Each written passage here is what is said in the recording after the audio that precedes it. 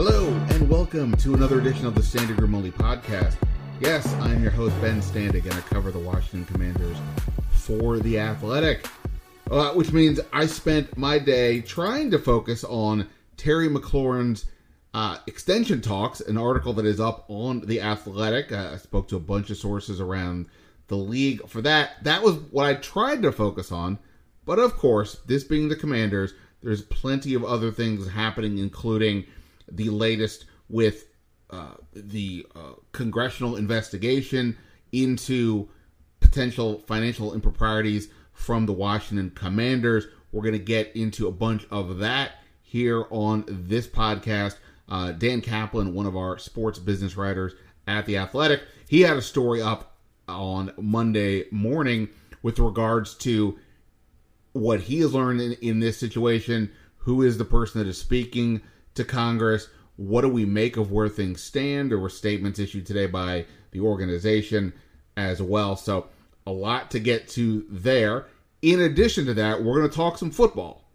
Mike Clay, ESPN, known for his fantasy football work, but also does a lot of prognostication for ESPN. He and I talked about the Commanders' 2022 forecast, and honestly, it's kind of surprising, but by the numbers, and we're obviously still ahead of the draft, and numbers don't win you games, per se. You actually have to play the game. But there's reasons to be optimistic about the Commanders this season.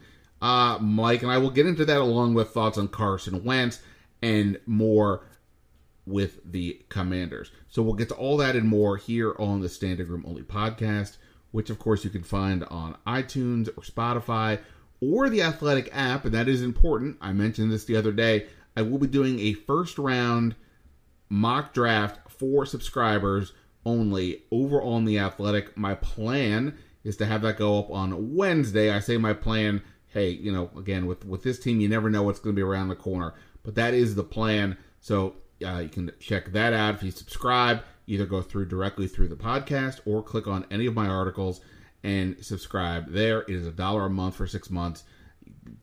Do that. You'll get everything. Fantastic.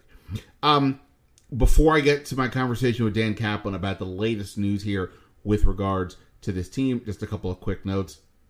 I mentioned my Terry McLaurin article. Basically, a lot of people have been wondering what is taking so long here. Why hasn't Washington already signed Terry McLaurin? What is happening here? And a couple takeaways from the article I'll just touch on. One is patience. There is reasons for both sides to be patient. You may wonder why that's the case, but if you look at it, it kind of makes a lot of sense, and it's definitely working for McLaurin's side as the wide receiver market has exploded this offseason. But now there is another wave coming, and that's the 2019 draft class that McLaurin is part of. A bunch of those players, including DK Metcalf, are also in a position to get paid. Does that start a new wave? Where does Terry McLaurin's money land? I think it's going to be north of $20 million would be my read at this point, and it's really interesting to see what does that mean for Washington. What are the potential fallouts if they do keep him? I did talk to Ron Rivera, so you can check all that out over on The Athletic. In addition, it was a big trade today in the NFL. The Philadelphia Eagles, you can find it online, the full gist of the trade, but basically the Eagles had 3 first-round picks in this year's draft, numbers 15, 16, and 19. They traded 16 and 19 with some other things to the Saints, who had pick 18. So the Saints give up 18 and a future first next year, along with some other picks, I believe a second round, a future second as well. The Eagles get off of one of these 3 guaranteed contracts. The Saints pick up a second first that puts them in position to possibly draft a quarterback as well as, say, an offensive tackle or a wide receiver. Also, does it give them the ammo to move up higher into the first round if they want? Perhaps there was something to that as well. We've obviously discussed the idea of would Washington, I think ideally would like to trade down. That's my view, not necessarily theirs. Not saying that this does that by any stretch, but it's an interesting deal to say the least. And that I'll have a funny story about that trade when we get to the mock draft podcast in a little bit. So that's kind of the gist of what's going on. It's been pretty quiet otherwise on the Washington team front. Still waiting for them to do more in free agency. At this moment, they've only signed the 2 outside free agents, both of which have Carolina ties. There's still some holes to work out. Still have a lot of time. There's still a bunch of free agents on the market. But right now, it is a very quiet time here. Gives us a chance to catch up on Terry McLaurin's situation, which I did. And it's also an opportunity to discuss everything else that's going on here with the Commanders. Off the field, there's always off-the-field topics. So we're going to get into it right now. Dan Kaplan and I talked about what is going on here with these talk of financial improprieties, irregularities, whatever you want to say. Where's the fact? Where's the fiction? What do we make of the whole situation? Dan and I will get to that. And then Mike Clay and I having some good old football talk as well. Mike Clay and I also got into the rookie wide receivers because he's done analysis on that. So we discussed some of those players because obviously for Washington, that could be what they target. By the way, if you missed it, in my last podcast, I talked to Zach Kiefer, our Colts insider, because there were more comments from Jim Irsay, of course, last week about Carson Wentz. So if you missed that, make sure you go check that out. And let me just quickly mention, if you want to follow these guys on Twitter, Mike is at Mike Clay NFL, and Dan Kaplan is at Kaplan Sports Biz, B-I-Z. All right, let's get to it. We'll start with Dan Kaplan and talking about the latest with the Washington Commanders and Congress here on the Standing Room Only podcast.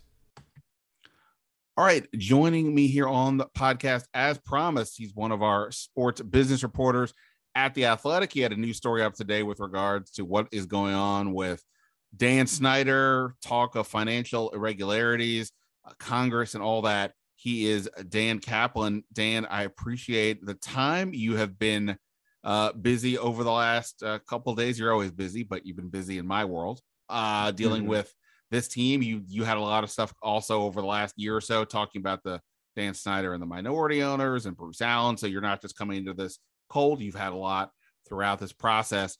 I appreciate the time. We're going to just sort of recap kind of where we are, but just this never ends here. It is a never-ending conversation about this team. Every hour there's a new development. Someone puts out a statement. There's a dueling statement. There's a dueling story. It just what a headache. What a headache.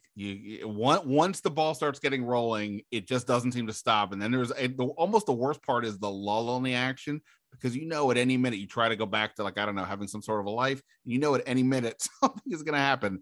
But right now we're definitely in the midst of it. So I wanted to sort of catch everybody up. I'm sure people to some degree, maybe they've read your article or they've caught some of the other information, but either way, let's just kind of catch everybody up here really quick.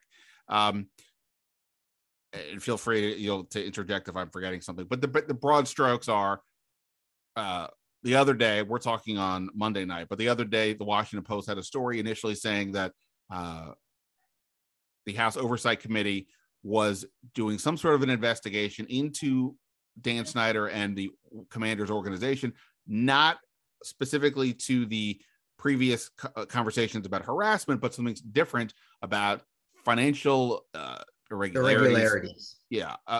Basic. And that was sort of the broad gist of that. Then a subsequent report from Front Office Sports came out saying that the story was that each team is supposed to give some money to each other, put it in a big pool, and then the money gets spread out, and that Washington was maybe having multiple financial books, thus keeping some of the money away from their partners. Didn't seem to be a lot of meat on that bone, but we don't quite know how it is. And also, where was the information coming from? And then this is kind of where you jumped in today. And why don't you just sort of pick us up from there, what you reported today? Sure. I had multiple sources telling me that a former team executive who was in ticketing, Jason Friedman, he was been with the team for 24 years until he was terminated in 2020. He went in voluntarily to the committee and testified to this alleged financial irregularities and the alleged scheme to deprive Snyder's fellow owners of revenue sharing, and that it was his testimony that seemed to have triggered these stories. Whether he has the background to know all this, whether he has an axe to grind, as seems to be inferred by statements by the Republican minority spokesperson on the committee. That's all out there. And then I'm sure you can bring us up to speed. There were some more developments since my story came out. Yeah, some more developments. You could say the team put out a statement that I'm going to bear with me. I'm going to try to pull up and read here really quick. It was a pretty aggressive statement, if I do say so. It was aggressive. They appear to threaten Mr. Freeman with perjury. Yeah. So the statement is, quote, this is from a team spokesperson, quote, there has been absolutely no withholding of ticket revenue at any time by the Commanders. Those revenues are subject to independent audits by multiple parties. Anyone who offered testimony suggesting a withholding of revenue has committed perjury, plain and simple. And I do want to emphasize here, this is interesting to me, that this is a statement that did come through the team. This was not a separate statement from Dan Snyder or his attorneys, which we have often seen in the past, this type of sort of tone and pushback. This did come through the team. I do think that's notable, especially when we're talking at a point in time of, we had been talking the other day about, is Dan Snyder sort of running Washington on a day-to-day basis? This is not necessarily proof of anything, but I did think it was interesting that, like I said, that this statement came through the team and not separately through his attorney or separate PR.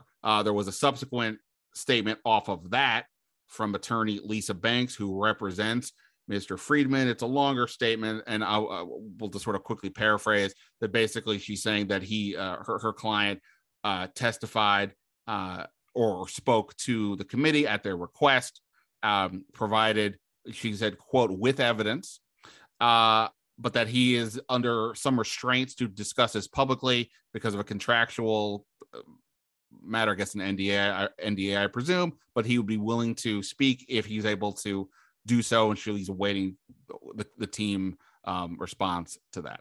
Well, there's a couple of things I would ask Lisa. Well, first, I did reach out to Lisa yesterday for the story, and I directly asked her about the evidence issue, because I'd been told by one source familiar with the committee that Mr. Freeman provided no evidence, unless you consider his testimony to be evidence. Lisa declined to comment, which I thoroughly understand. These are very sensitive matters. But she's now saying he did provide evidence. It would be interesting to see if she would say what type of evidence. Does he have documents? What does he have? What does he exactly have evidence of? So as I get to in the story, the concept that Dan Snyder was skimming off the top of this revenue sharing pool, if he was doing it, it's hard to imagine it could be kept secret for long. There's audits, there's the CFO, the treasurer has to certify the results. It would become abundantly clear, I would imagine, to the league office, which does the audits as well as the NFLPA, that something was awry. But we'll have to see how this plays out. Yeah, and like, it is important to sort of go step by step here with the both what the facts as we know them and just sort of an understanding of the process. Because obviously, look, a lot of Washington fans get very excited every time something comes up. There's new development. Is this possibly going to take Dan Snyder down? So on and so on. And, to me, as it was presented initially, it seemed like there was not a ton there. And you obviously sort of expounded on that with your reporting.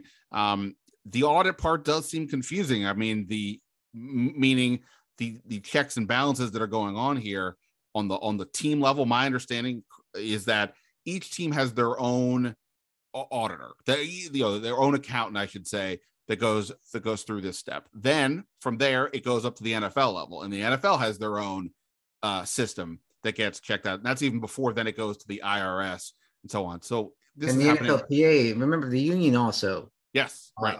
That's, as it was explained to me by former NFL business executive, for this to work, for if indeed they were skimming off the top of this pool, they would have to submit false documentation to the NFL, lower number of ticket sales, lower number of seats in the manifest.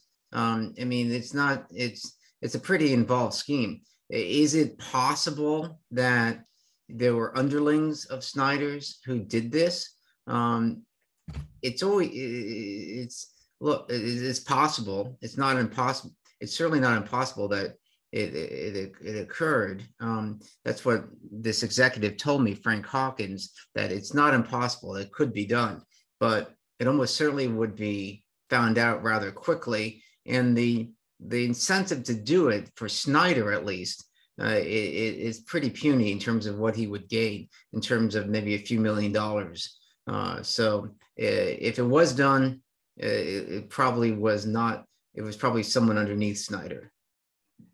Even if any of this were to be accurate, we don't know exactly a time frame, right? I mean, this employee, as you pointed out, was there for 24 years. Dan Snyder's owned the team since 1999. So who knows at what point this hypothetically could have happened. But yeah, the idea that in terms of recent time, Washington is the team benefiting from this aspect. Their sellout crowds are long removed from this place. They're the ones getting the money, not the ones. Then one thing that hasn't come out in terms of this allegation that Freeman has made is we don't know what time period he's alleging that it occurred. If it occurred recently, perhaps, I mean, yes, recently it makes no sense.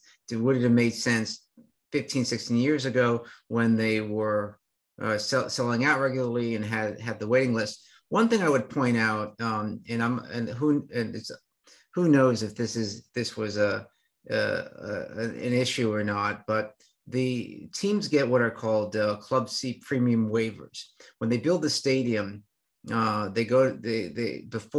the league stadium financing pool was in place, which was put in place in 1999. Jack Hancock Stadium was built in 1997. The Commanders at the time went to the league and said, look, and teams at that period of time would do this. They would say, we want to waive putting into the visiting share of revenue, gate revenue, the premiums on the club seats.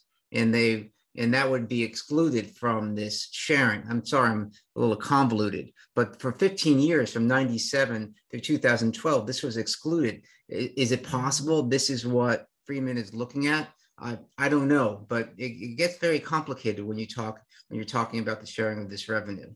By the way, I was talking to a friend of mine about all this. This is why they charge $50 for parking, right? Because that money stays with them. Yes. yes. They don't have to worry about, I guess, hiding that from the other owners. Right. So, look, obviously, we'll have to see where this goes. At least if the attorney for Jason Friedman is saying he's there with evidence, what does that mean? Nothing that's been reported has shown much, and as you said, according to people you've spoken to, doesn't seem like there's much there. But as we know, typically with all these Dan Snyder stories, whatever you pull a thread, and who knows what else comes from behind it. So as we sit here now and we ponder what is next, what comes to mind for you? This is in terms of the business side of things. This is your world. Like what are you kind of thinking about as we kind of wait to see what happens here? Well, we want to see what happens at the committee level. That's the next step. Where is this headed? Is the committee going to bring in new witnesses? Are the Republicans going to make any kind of statements about beyond what their spokesperson said, denigrating the investigation? And particularly, it turned out Mr. Freeman's testimony. They testified there was a witness who testified to the opposite of Freeman, and that witness was in a better position to know. This is all these stories, all of this is coming from the committee. If Freeman hadn't testified at the committee, none of these stories likely happen. So it's up to Congress where this story goes right now. Well, let me swing this back to where we were a few days ago. You were there at the owners meeting with me in Florida. And I assume you were in the room when Roger Goodell spoke. Yes, I was in the room, and I know what you're getting at when he said that Dan Snyder is still not operating the team, and it's up to him, the commissioner, to decide that. Right. And so, obviously there was immediate, I wouldn't say a pushback. I wrote a story in January saying, hey, Ron Rivera is saying he has talked to Dan Snyder and Tanya Snyder about where things are with the team, what their plans are going forward, which said to me, well, I mean, if he's not back, if he's not doing anything, then what are we talking about here? So I didn't quite understand why Goodell said whatever he said. I am just curious. I haven't talked to you about this, but from your perspective, as you look at this, because a big part of this, obviously, at the end of the day, a lot of this comes down to what are the NFL owners ever going to do about this if they choose to ever do anything, whatever. I mean, so much of what we're talking about is not really Congress's purview. Right, tell me if I'm wrong. If Dan Snyder did screw his bosses out of things or his partners out of things, I don't know what Congress is necessarily doing about that, other than maybe trying to expose something. But ultimately, the NFL is going to have to deal with this in their own right. What do you kind of make of kind of where things stand from the NFL perspective on this? Because again, it's not just this one moment in time; it's everything that's gone on for the last couple of years. Well, first of all, on the revenue sharing question, I haven't heard one iota from the NFL that they think this is true and that there's a problem or they're going to investigate. We'll see where that lands. In terms of the comments Goodell made, there's clearly a tension between the Commanders and the NFL office. When Tiffany Johnston testified at that congressional roundtable that Snyder had harassed her and tried to force her into a limo, the NFL quickly said, we'll investigate this. And then, as you remember, the commander said, no, we'll investigate this. And there was about a week of dueling statements between the sides, and finally the commanders backed off. And there was some sense like finally the NFL had enough of Dan Snyder and his antics. So I was thinking about that when Roger Goodell made his comments about that Dan Snyder hadn't been in the facility and he wasn't in charge, when all the evidence suggests otherwise, that this is just really power semantics between the two sides. Goodell wants to make it clear he's the boss of Dan Snyder, and Dan Snyder wants to make it clear he's the boss of Roger Goodell. So there's a lot of that going back and forth. At the end of the day, whether Dan Snyder's in the facility making decisions, it's an internal NFL issue. It's not a good look for the NFL. Those who hate Dan Snyder want him out. Those who want him punished want him out. But the league clearly is not going there.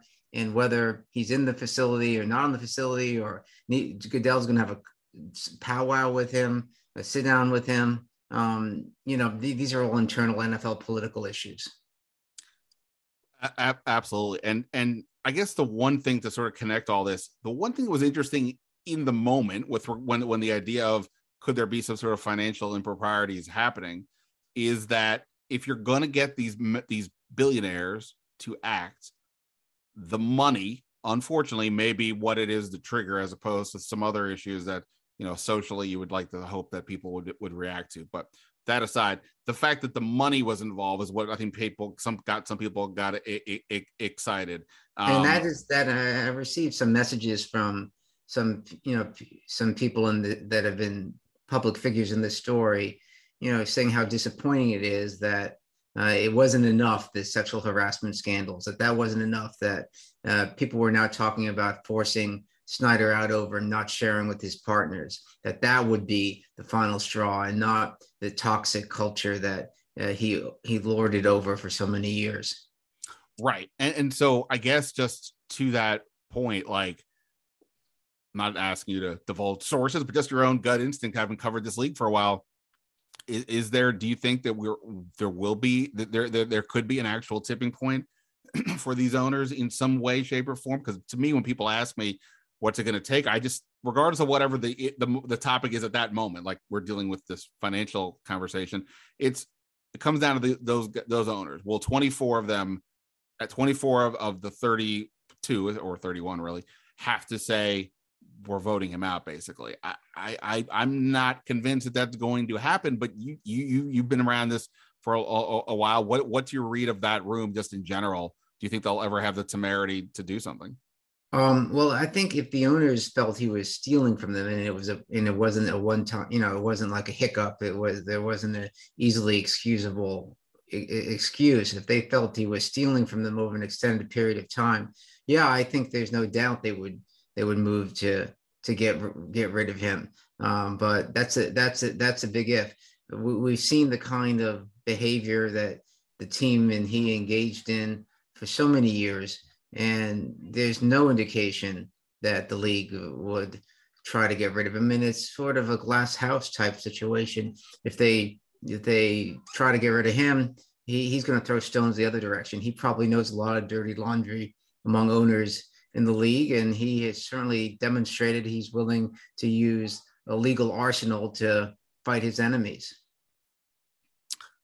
Absolutely. It is a never-ending story, as we discussed. Whatever the twists and turns will come, certainly on the business side, we'll be reaching out to you, Dan. You can follow Dan on Twitter at Kaplan Sports Biz, B-I-Z, and make sure you go read his story on The Athletic explaining what is going on here, who is the person talking to the committee, and what do we make of everything. Dan, I appreciate it. There's one thing I wanted to say. That one point.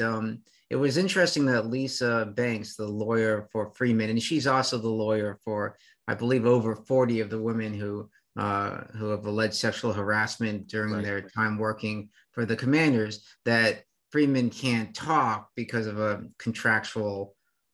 some sort of contractual conflict, which he didn't fill out, but he did testify to the committee. So it'd be interested to hear her lay out exactly who he can talk to and why it was okay for him to talk to the committee, but not okay to, talk otherwise. And he did. He was when Tiffany Johnston made her comments to that roundtable a couple months ago. He, I believe, was the one who was offering backing her up. That he, I guess I don't know if I can't remember if he witnessed it, but I think that was the point. He was chairwoman of the committee, Carolyn Maloney, during the roundtable after Tiffany Johnson testified. It said she had received a letter from Freeman corroborating the part of her story in which she said Snyder tried to force her into a limo. Right. So it's right. Where are you able to talk and not able to talk? Yeah. The stories like this, it makes me wish I had gotten a law degree. But what are you going to do? Psychology degree might be better. I was a sociology major technically, but that's been a minute. I don't really remember anything. I took a couple psych classes, but I don't think I did very well. Maybe we need an anthropology degree instead. We need something. We certainly need probably a stiff drink. Dan, I definitely appreciate it. We'll be talking. Thanks so much. All right. Thank you.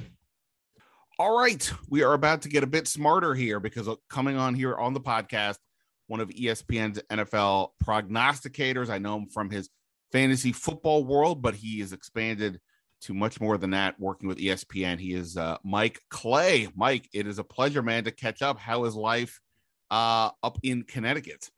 It's still cold, still too cold up here. I grew up in Pennsylvania, right? My first 30 years on the earth, and the climate's not too much different up here, but I feel like we're missing spring. I need a little more spring, a little more warmer temperatures so I can go outside and bring out the laptop and do work out there. But otherwise, can't complain. Happy to be at the worldwide leader, just grinding year round on all this NFL content. I feel like it's the league is busier than it's ever been before. Not even just this year. This year's been crazy, but even the last, say, 5-6 years, there's always something going on. There's always work to be done, and can't complain though. We love covering this sport, and it's been fun. Yeah, I do think, it's interesting you mentioned that. I know the NFL players pay attention to the NBA players when it comes to money. Because the salaries over there are quite different typically for the non-quarterbacks in this sport. But just in terms of the activity also, we always talk about the NBA offseason in really dramatic, crazy ways. And it all year round, there's players that are moving, huge trades happen. And that's historically not been the case in the NFL, but it does make me, it has made me wonder, not just the players, but how are the teams paying attention to the splashiness that goes on over there, and not just so much making a move for the sake of making a move, but thinking like, hey, it's okay to be aggressive. You don't have to be a little stodgy, which maybe is sort of what the NFL was kind of like for the majority of its history. Mm-hmm. Yeah, no doubt about it. And I think what happened with the Rams last season is just going to exacerbate that, right? You know, we saw a team that we kind of raised our eyebrow the past couple of years thinking, all right, this team doesn't care much for draft picks. They're going to trade all their first rounders away for players. And that's a bold strategy. We'll see if that works out. And guess what? They won the Super Bowl, right? So it did work. And maybe not coincidentally, the following offseason, it's the most chaotic in NFL history, you know, so teams are getting more aggressive. You know, some teams have been like that for years. You know, I think about, you know, someone who grew up in Pennsylvania watching Howie Roseman work, you know, he's always been unafraid to make the bold moves. But we're seeing that across the league now. Teams are just doing whatever they can, mortgaging the future, trying to win now. And it's led to some shocking moves. I mean, some of them weren't totally a surprise, you know, like Russell Wilson getting moved. You know, we thought that might be the case. It seemed to quiet down, and then out of nowhere that the trade happened. But, you know, Tyreek Hill, I mean, who saw that coming? That just out of nowhere, the trade rumor came up, and then within a couple hours he was gone. I mean, it was unbelievable. So that's been the nature of the offseason. By the way, you know, when Roger Goodell took over as commissioner, there were some adjustments to the league schedule, you know, and at the point of that was pretty clear to get more of these sometimes, you know, small or moderate events kind of in the limelight. And we've seen that more with the combine as well, moving it to prime time and adjusting that schedule. But the schedule has kind of been adjusted the calendar year so that the NFL is, you know, getting coverage more and more often. There's less dead time. And that certainly keeps us busy. For sure. By the way, you said the term bold strategy when talking about the Rams. I think it's the first time in years I've heard somebody say bold strategy without then saying cotton after it. So, you know what? I'm not going to lie. It popped into my head. It did pop into my head when I said it. But just since we're here really quick, you know, you mentioned, you know, the Rams and people maybe kind of looking a little bit askew at what they were doing. But what's interesting about the NFL, and I actually did talk about this subject a bit with some people at the NFL owners meeting. I used to cover the NBA primarily. And in that sport, trading draft picks away literally was mortgaging your future because it's a 2-round draft. And for the majority of the second round, you draft the guy, you might as well give him a passport because he's probably going to go play overseas or something like that.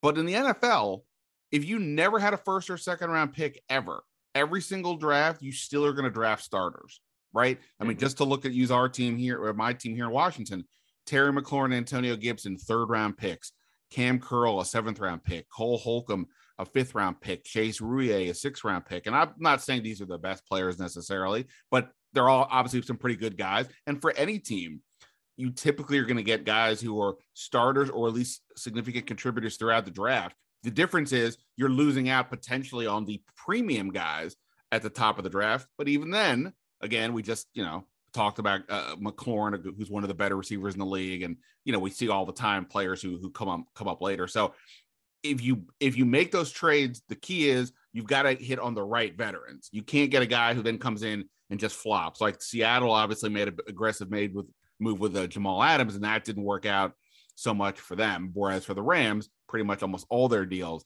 largely worked out. So I guess my point is, like, it feels like the mortgaging the future angle is a bit overstated because you can still get a lot of guys who can contribute, you know, in rounds 3 through 7. Yeah, I think that's fair. I mean, unless you're in a situation where it's an early round pick, I mean, I guess even then you're going to bust. I mean, I remember a few years ago, a guy actually just signed with a new team at the Jets, Solomon Thomas, was considered a sure thing. You know, he was the sure thing from that draft, and the Niners were applauded for making that pick. I believe he was 3rd overall. Obviously that hasn't worked out. You know, he's hung on as a rotational guy. So you're exactly right. The one thing I will say though is, and this sort of relates to Washington the past couple of years, if you're in the quarterback market and you trade away your 1st round pick and you lose out on a top 10 pick when you need a quarterback, that absolutely is mortgaging your future, because yeah, you can sit there and say Tom Brady this and Kirk Cousins that, you know, you can find these guys that weren't picked in the 1st round, but you know, do a quick gander across the 32 teams and tell me who their franchise quarterback is. And when they were picked, almost every single one was picked in the 1st round of the draft. I mean, yeah, there are busts in the 1st round, but the franchise quarterbacks still come from the first round of the draft. So that's the big one. That's the big one. If you mess up a chance to get a franchise quarterback by doing something like trading away that pick and a bad deal, that's the one that stings. For sure. And I think, like, again, in the NBA, there is the lottery, and they've now weighted the lottery such that you don't necessarily have to have the worst record to have significantly better odds than other teams. The NFL, there's no odds. You have to be the bottom to get those picks. That's why, like if I was advising Carolina, I would have said to them, look, just accept the tank, drop all the way to the bottom, let Sam Darnold do whatever he's going to do, go down, get in position to take Bryce Young or CJ Stroud or whoever the guy will be the number one perceived top quarterback next year. That's how you get further. So when you go sort of do what Washington did, Carson Wentz is an upgrade, we think, over what they had over the last couple of years. And this is kind of why I wanted to have you on, because you had some interesting data that you put out today about Washington. Maybe Carson Wentz helps them, but enough to get sort of out of the middle, that's the question. And he'll be good enough that they won't be in the position to get the top quarter, in position to get the perceived top quarterbacks. And that's the challenge that you face when you don't bottom out, basically. Yeah, exactly. I mean, look, if they make the playoffs, they're probably going to stick with Wentz, right, a little longer, just like Indianapolis may have had they beat Jacksonville and made the playoffs last year. Because let's be honest, and this kind of bakes into the analysis on Wentz is, it's easy to forget because how they finished and the fact that they missed the playoffs and everything that's gone on since. But there was like a 7 week period, I would say, in November into December, where the Colts were the best team in the NFL. And that might sound crazy talk right now, but if you think back and you look at the box scores and watch the tape, whatever you do, the Colts were rolling. I mean, they were scoring 4 or 5 touchdowns a game and just crushing teams. They were on a roll, and then it just fell apart right at the end. But and Wentz was playing well, and by most metrics, he was at worst an average NFL starter, really a bit above average. This is just objective measurements like, QBR and the advanced stats, EPA, so forth and so on. But you're right. I mean, I think he's good enough that unless this is a complete situation where there's injuries and everything falls apart, that they're probably going to contend at the very minimum for a playoff spot.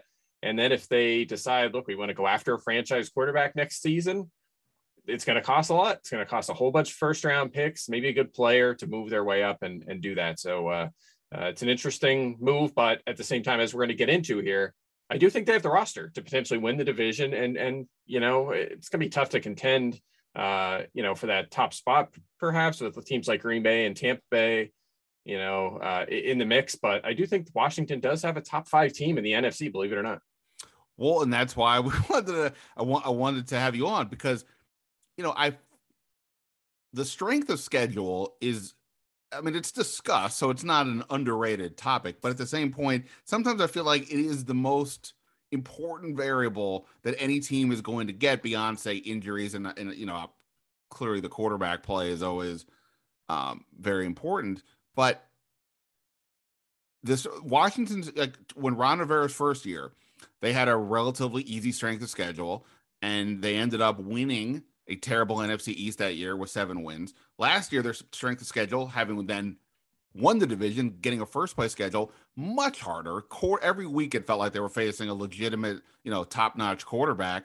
Now, they did still get the 7 wins, but, it felt a little smoke and mirrors for a lot of that. But okay. But now, and this is, like I noted, Warren Sharp tweeted this, and then you did as well, Washington, based on current projections, has the easiest strength of schedule for next year.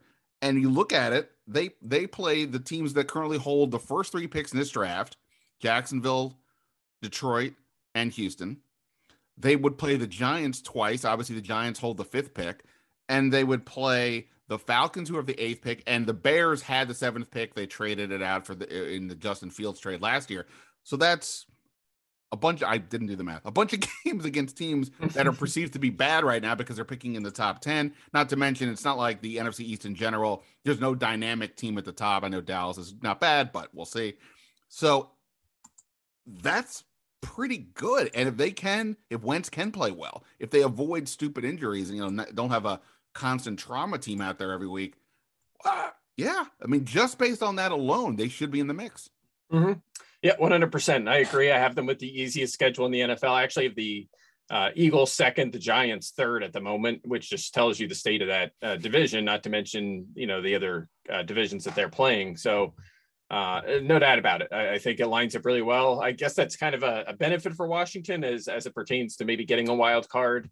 As again, I think they'll contend for the division, but at the very minimum, contending for a wild card, having an easy schedule helps. But again, the division as a whole, I have them all top 8, all 4 teams in the top 8 in terms of easiest schedule. So I'm with you. I think it helps a lot and is going to help them win some games. 2-3 games could be the difference and get them into the playoffs. So no doubt about it. It's important at least, and again, you mentioned Warren's tweets and he made some good points, which it's something I've talked about before, which is the extremes. A lot of times you just have to focus in on the extremes and you can learn from that.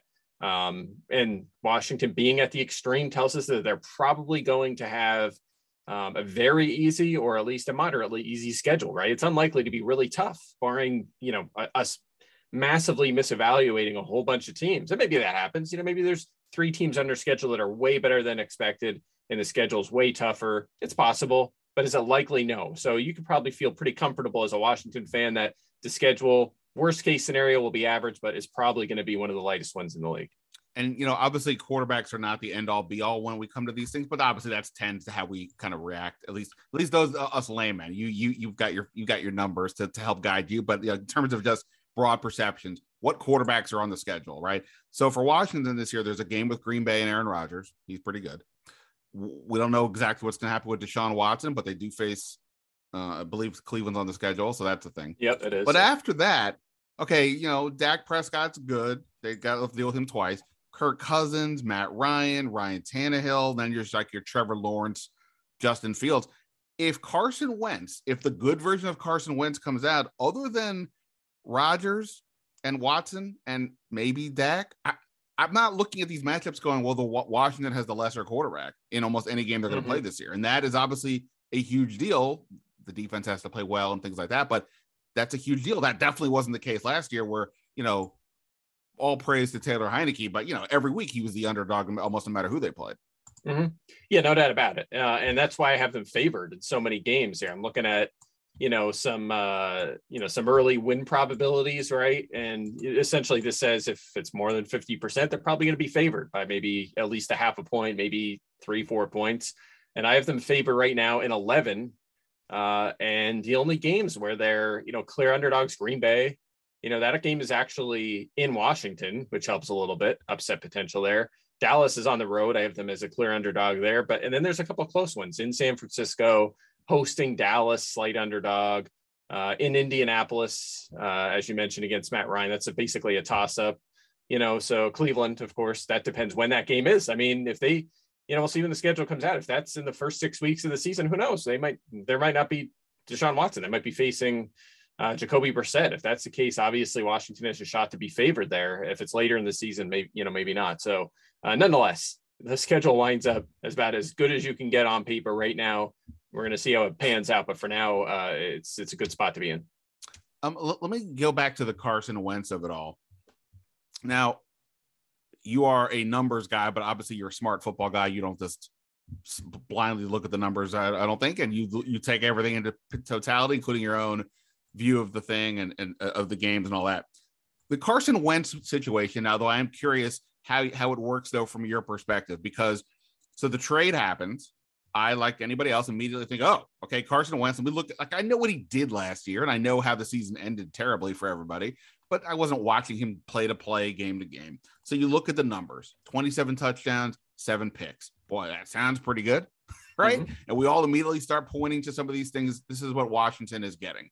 But when I then began talking to people that cover the team or around the team and things like that, it was like those numbers are very deceiving.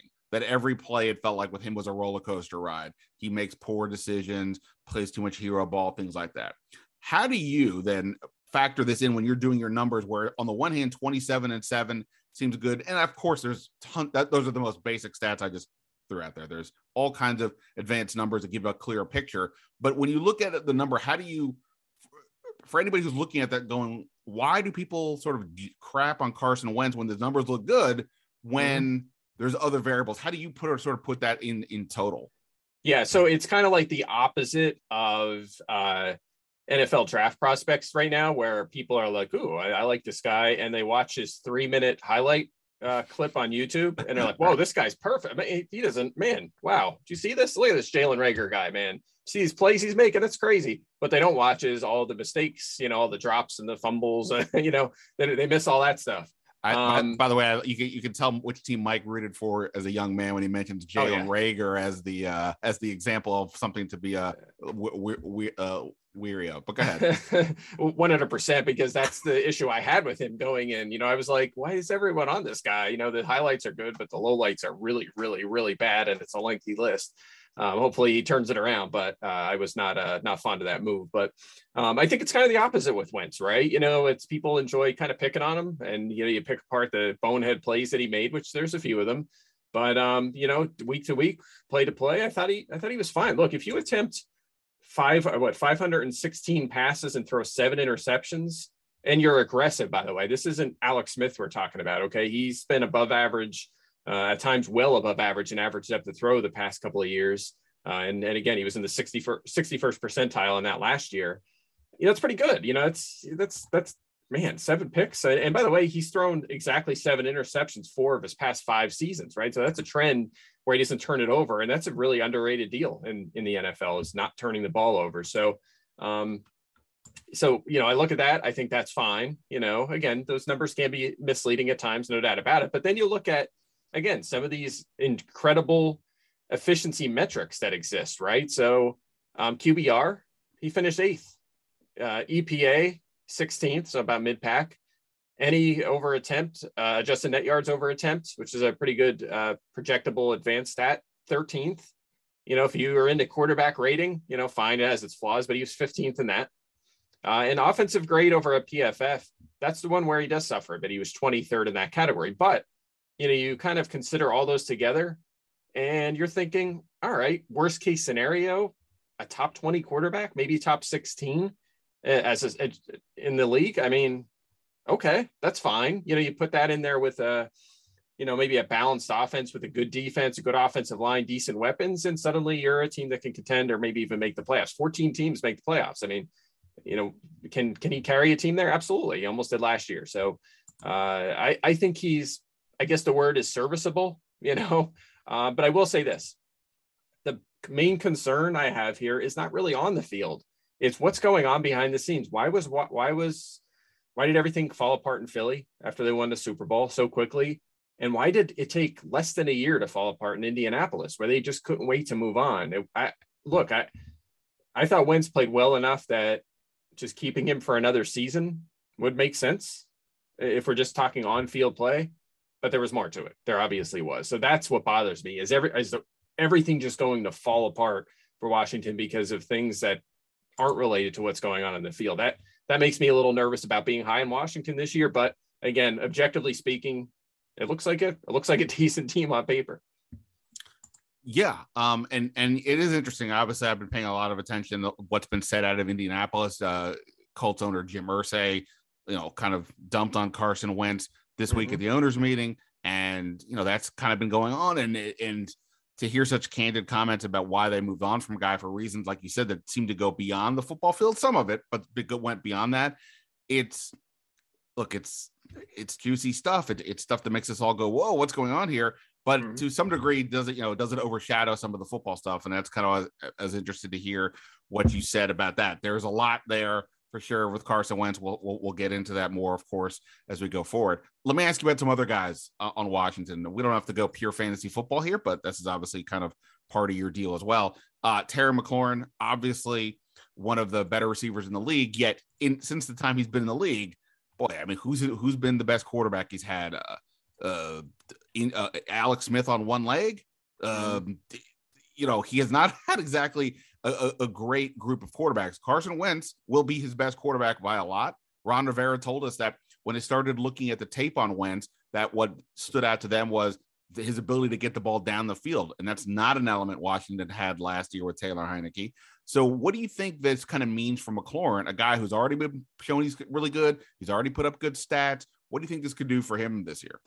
Yeah, I think it's huge. I mean, like you said, in the conditions he's been in, he has 900 plus yards all 3 seasons so far, right? And he's been reliable. He's been near the top of the leaderboard at wide receiver and snaps played each of the last 2 years. And speaking of the vertical element, I mean, think about this. So last year, 77 catches, a little over 1,000 yards, had 5 touchdowns, pretty darn good season, right? Well, he was first in average depth of route, first among wide receivers, right? So that means that they were sending him downfield over and over and over again. And if you don't have a quarterback that's going to be able to make plays to a receiver, because look, the volume's not going to be massive, right? It's hard to see a 30% target share, which is what elite number 1 receivers will see at times when you're running so many vertical routes, right? They're just not high percentage throws. So you need someone who can get the ball there. So if that continues and he continues running deep downfield and Wentz can get him the football, yeah, absolutely. He can go off for a career year. He's still in his prime at 26 here, or he'll be 26 very soon.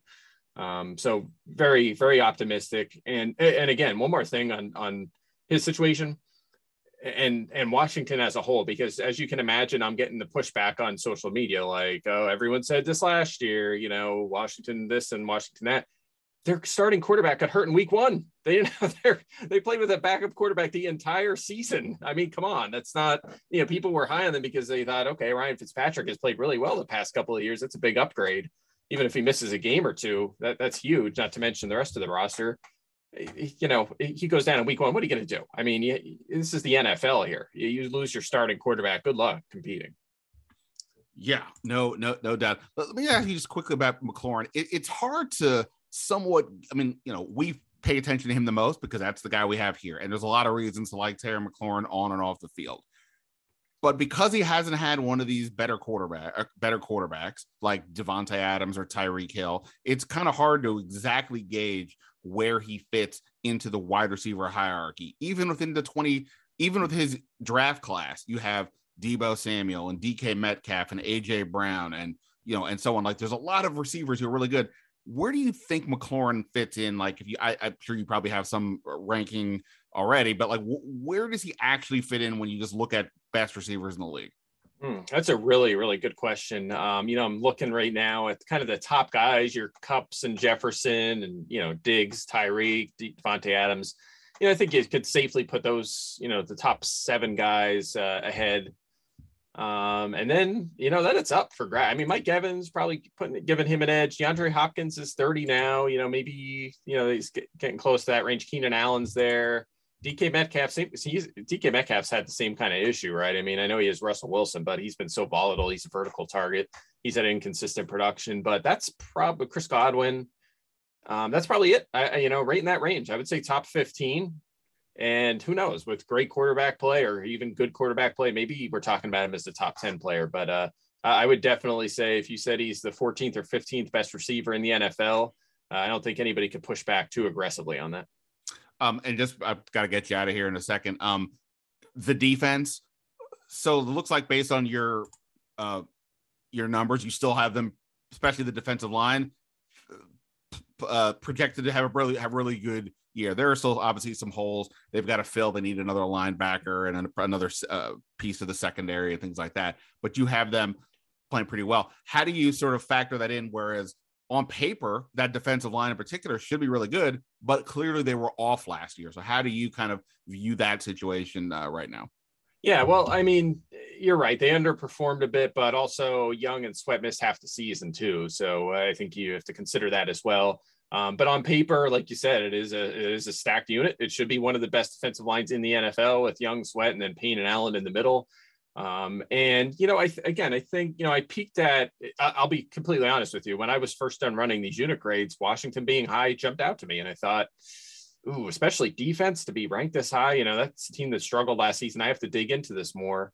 I looked at the PFF grades too of those 4 guys up front. They were pretty good, worst case average, best case, they were pretty high. I think it was like mid 80 grades for Young and Sweat. So I think that's interesting that on tape they look pretty good. And again, when you consider that they missed half the season, I think you could kind of feel optimistic that line, still young, super talented, can bounce back. And then, of course, linebacker Holcomb has panned out for them. That was, speaking of finds that weren't early round picks, it was a nice one by them. And Davis, you're projecting a little bit of a leap for him in his second season, first round pick last year. I still like Fuller and Jackson. I know Jackson underwhelmed last year, but Fuller Jackson's a pretty good 1-2 punch a corner relative to the rest of the NFL.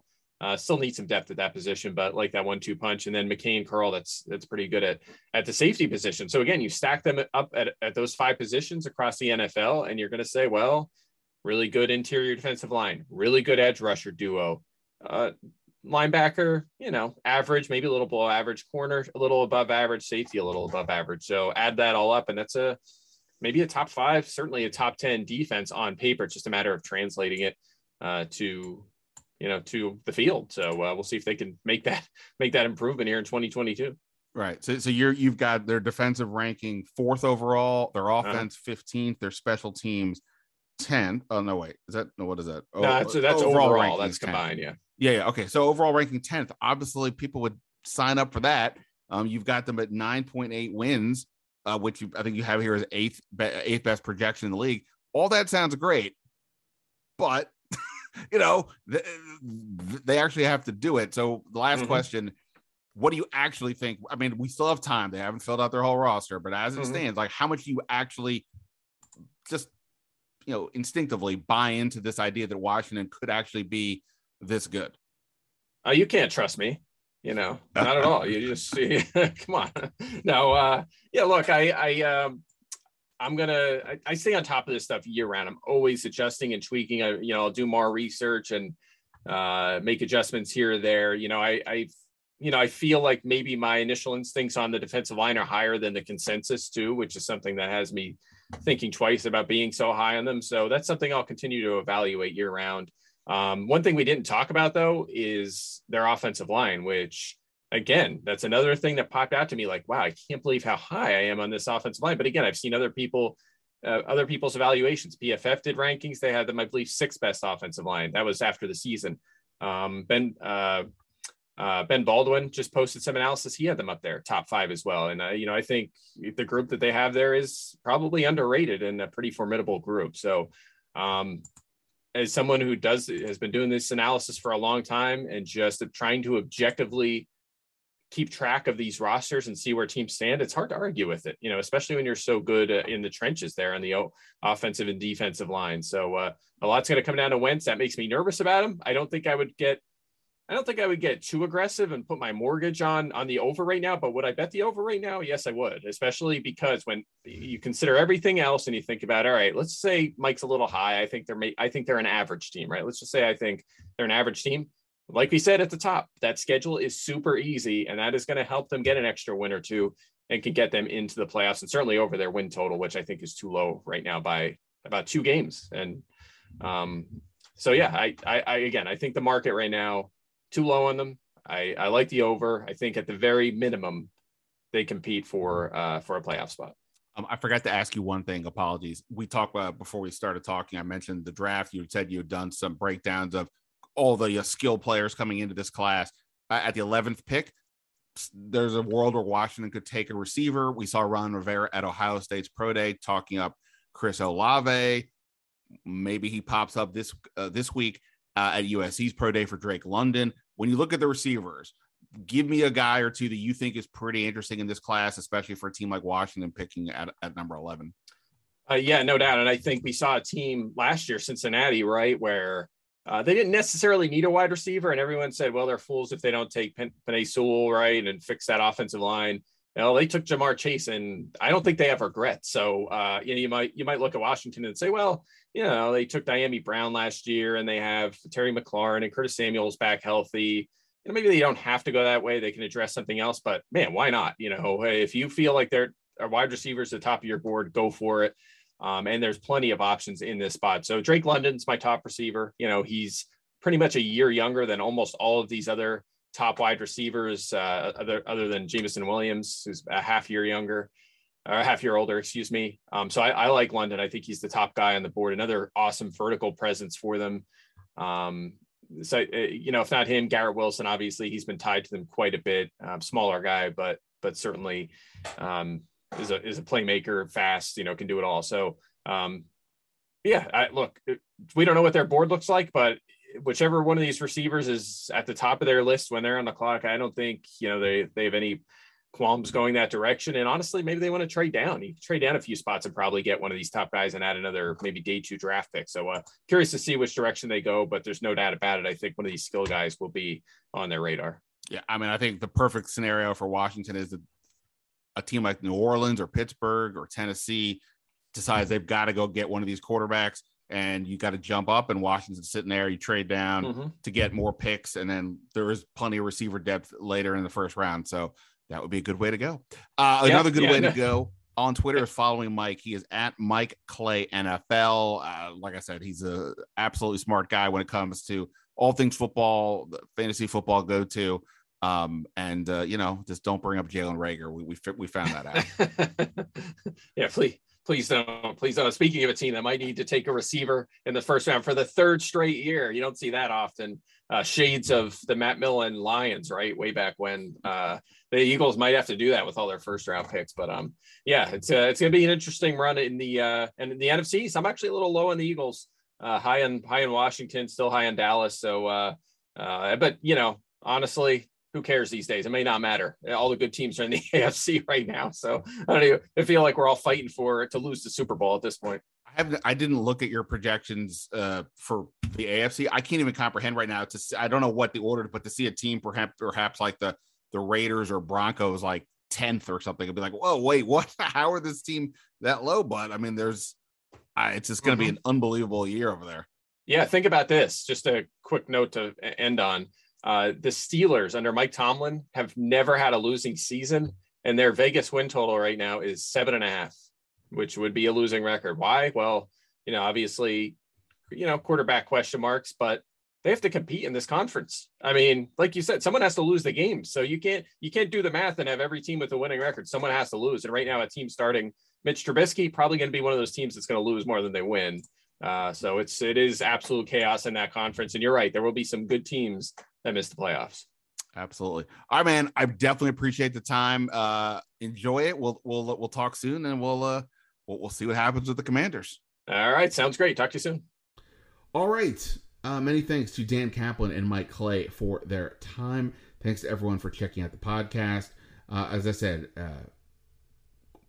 NFL First Round Mock Draft Podcast for subscribers only on The Athletic. You can make sure you catch that. And read my stuff on The Athletic. I always appreciate it. I sincerely mean that. But that is it for now. Ben Standig signing off. Until next time.